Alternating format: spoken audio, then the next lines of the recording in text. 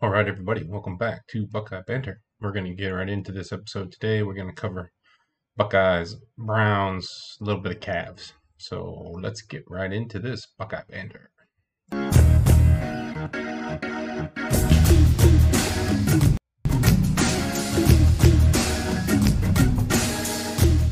Welcome to Buckeye Banter, Sports in the OH.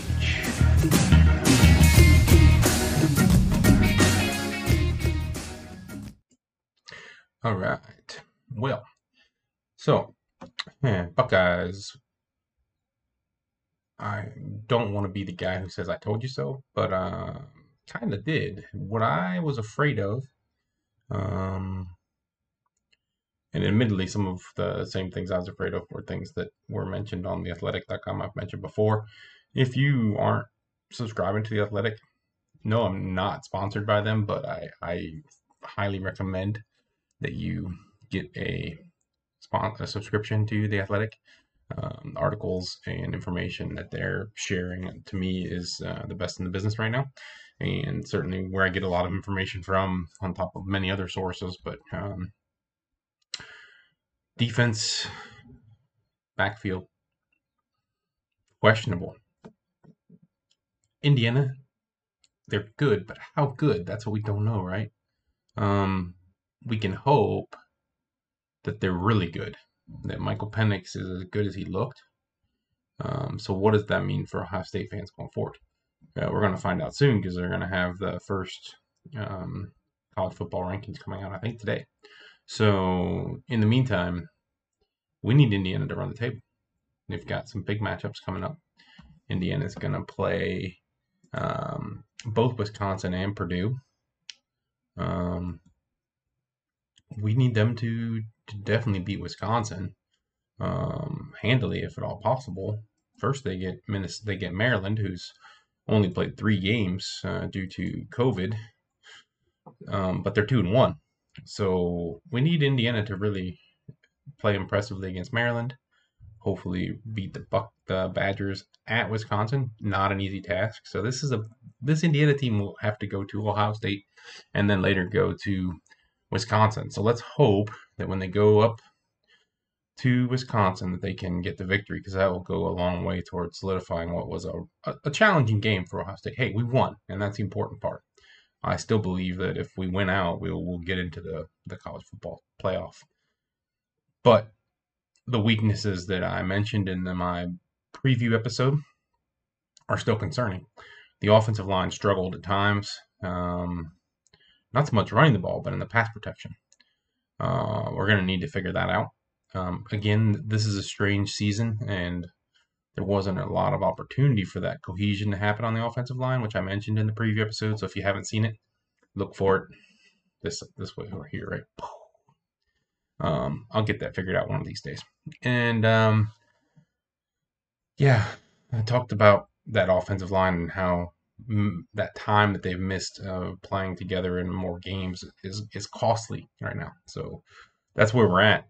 We need Indiana to win out, or at least to win most of their games. If they lose these last 3, for example, it's going to make that win not look very impressive. If they win at least 2 of these 3, it'll definitely help, because Purdue, Wisconsin, and at least up till now, Maryland has looked respectable. If Maryland also just loses out, that one won't matter as much. But Wisconsin and Purdue are important games for that Indiana side. What's it look like for Ohio State? We just need to run the table and do so in impressive form after that struggle against Indiana, especially in the second half. We came out in that second quarter, and man, it looked like we were just gonna make this game look ugly. I even commented that on my Facebook feed that I thought it was going to get uglier. It didn't get uglier. As a matter of fact, it got anything but uglier. So again, impressive performance on the ground, which was good. We needed that. The team all around it is still super solid. We just need to get these kinks worked out.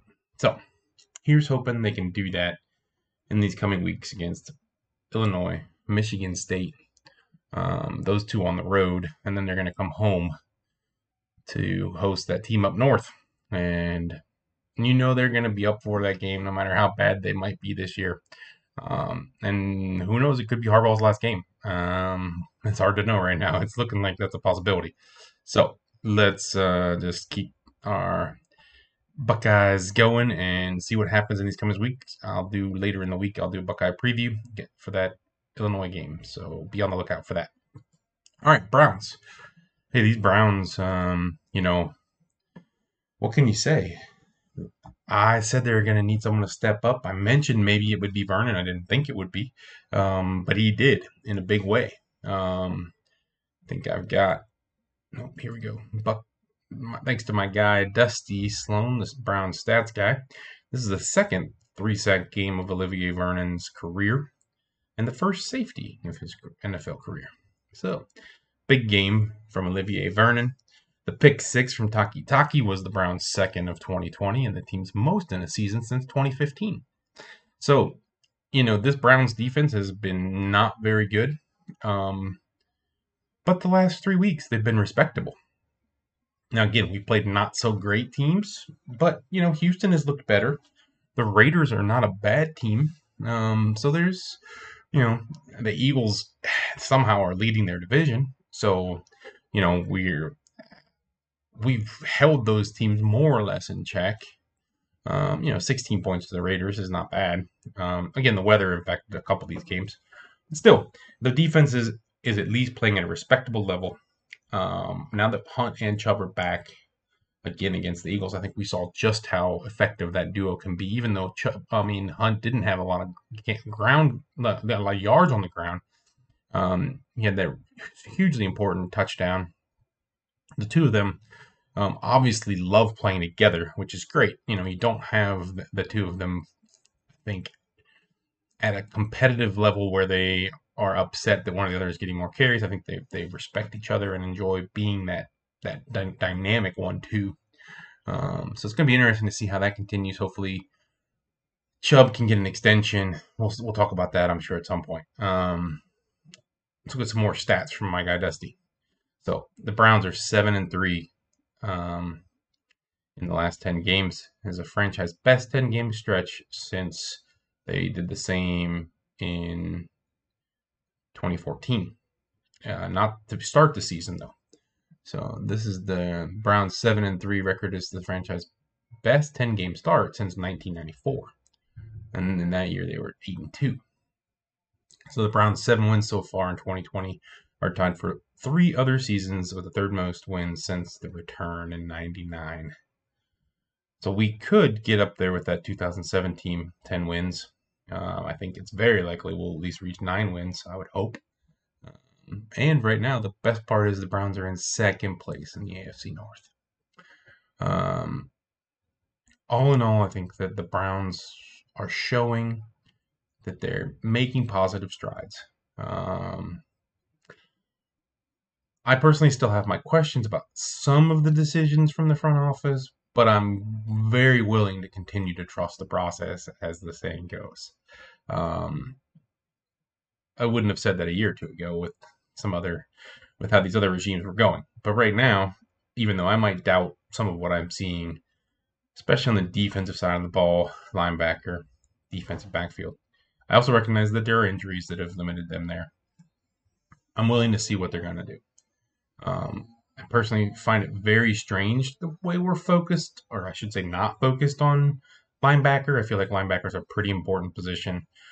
I think historically, if you look at the best dominant defenses that have, and the teams that have had deep playoff runs, almost all of them are anchored by a stud linebacker. So I guess if you want to call that Myles Garrett, but, I think typically there's still a guy in the middle who's usually pretty dominant. And if they don't have a dominant linebacker, they at least have a dominant safety. We don't have either of those right now. So yeah, we'll see what happens. I'm cautiously optimistic, and I think all Browns fans understand that, right? So yeah, we've got still some games coming up. We should be able to at least be in, if not win, but they are both on the road. So we got to go to Jacksonville and we got to go to Tennessee. So those are going to be tough games. Winning one of those at least is going to be huge. And then we get to see those Ravens come to town. And, this is a chance to really, really make your mark in this division. If they can beat the Ravens on Monday Night Football at home, wow, that's going to be a statement game right there. I'm not saying they will. I'm just saying that's what we're building toward, right? And that's a chance for this franchise to really say, hey, obviously, I don't think there's any doubt in my mind at this point that Pittsburgh is the class of the league again, the division again, as much as that pains me to say, and that they're probably going to win it. But hey, the Ravens were there at the beginning of the year, and now they're falling a little bit. And if we can take advantage of that and pile on, man, I'd love to see that. So let's see what happens in a couple weeks. Let's get a couple victories or at least one building up to that. Man, if we can go into that game on a win streak, that'd be awesome. Beat the Jaguars and their Titans on the road. Can you imagine having Baltimore come to town with us 9-3? I mean, that would be just fabulous. I can't even imagine thinking that at the beginning of the year, but it's possible. I'm not saying it's likely. 2 tough games on the road. When you're going on the road, it's always tough in the NFL. And both of these teams are playing tough, even if their records aren't great. The Titans were a monster last year, so let's not underestimate them. All right, I think that's about all I got for the Browns today. Again, exciting, cautiously optimistic. We'll get a preview in later in the week about this Jaguars matchup. Just want to touch on briefly some Cavs stuff going on. So there was a couple trades around the league that the Cavs kind of peripherally got involved in, mostly just to help make them happen for other teams. So we ended up picking up JaVale McGee and I think a second round pick, and then we also got I think we removed a protection on a draft pick that we had with the Bucks to try and facilitate a trade with them. So there's just been a couple peripheral things. They re-signed Delly, and TT signed with the Celtics. So I personally was always a fan of Tristan Thompson's, but I think, we overpaid for him, as I think many would agree. And so seeing him, go on to Boston is not a problem for me at this point. I kind of personally didn't want him to come back, even though I know he's a fan favorite. He's getting older. His ability, I think he's 30 now. His ability to continue to play the style and way he plays is going to continue to diminish. His game depends a lot on his athleticism. So I personally think it's good for us to move on from him. We're still a year or two away from really being competitive, and so while he, I think, is a good locker room guy from all things I've ever heard, I just think we needed to move on from that. So keeping Delly around to be that locker room guy is good. There's hardly anyone out there who's ever hustled as much as Delly, and he's coming back on, I think, a vet minimum deal, so that's good. He'll be good for those guards that need to learn how to play some defense. So hopefully he can almost be, a coach on the court. So, again, I think I mentioned in the other episode, that I am a big fan of the Isaac Okoro pick, and I'm looking forward to seeing what happens there. I don't imagine the Cavs are going to be hugely active, but we'll see. Obviously, there's some needs, and they have some draft capital, and they have a little bit of flexibility, but not much. So we'll see what they do. I think they're obviously doing everything they can to stay lower on the cap side, but they're also saying they want to compete, and the East has got a little more flexibility for them to do that. I don't know what that's going to look like, but I think if the right deal came around, they would move Kevin Love or Drummond for the right deal, and I would approve of that, especially if Kevin wants to go. I think at this point, if Kevin wants to go, they should try to facilitate a deal for him to go someplace else. I've mentioned that before. The guy's kind of poured his heart out for Cleveland, and if he wants to stay, he's going to be hard to trade away. Anyways, you might have to add some juice into the pot just to get, because his contract is pretty hefty. I was messing around with some deals the other day, and this on ESPN's trade thing they have, and it's hard to make a deal work that makes much sense. So, yeah, I'd be surprised if they could do something with him. But if some team really wanted him and he wanted to go, I would say, you do that for Kevin at this point. So, Yeah, we'll see what comes up in the coming weeks with the Cavs news, and I'll keep updating as more things happen. But there's not a lot going on yet. Um, Indians, I'm going to get into some stuff probably next week. So look, I'm sorry, later this week. So keep an eye out for that. I do want to get into um, just some trade possibilities for both Carrasco. As much as I hate to see Cookie go, I think we have to be prepared for that very likelihood. It's a lot of money they got allocated for Cookie, and they got a lot of pitching depth. They got a lot of it. Um, so I wouldn't be surprised, especially if Cookie, because he is on a pretty reasonable deal with some options, could bring them a outfielder or a solid second baseman potentially, or even a first baseman at this point. You know, let's face it, they need some position players desperately, and if Cookie can bring them a controllable quality starter at a position, I think they'll do it. Actually, I'm sure they'll do it. So, especially if he's more affordable. So, don't be surprised to see that. I've got some ideas and I'll float them. And also, obviously, we all know Frankie is so likely gone. It's not even funny. We can't even. I mean, I'd say the 90 something percent chance that he's gone. So, what do those deals potentially look like? I've got some of those as well. If you again are on the Athletic, you could look at some. If you go to the Indians and follow the Indians on the Athletic, you can find some conversations that were had there about some potential trades, and there's a lot of things that were floated about there.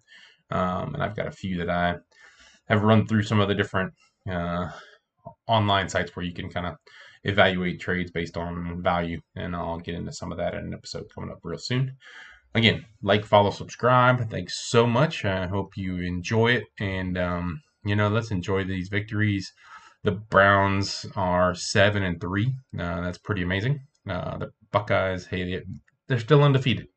It wasn't pretty, but they win, and you got to win the not pretty ones, because if you just winning pretty doesn't get you much in the end of the day. It's the W that matters the most. So yeah, let's see what happens next week. Like I said, later in the week we'll get Buckeyes preview and a Browns preview, and look for some upcoming Indians offseason trade rumors. All right.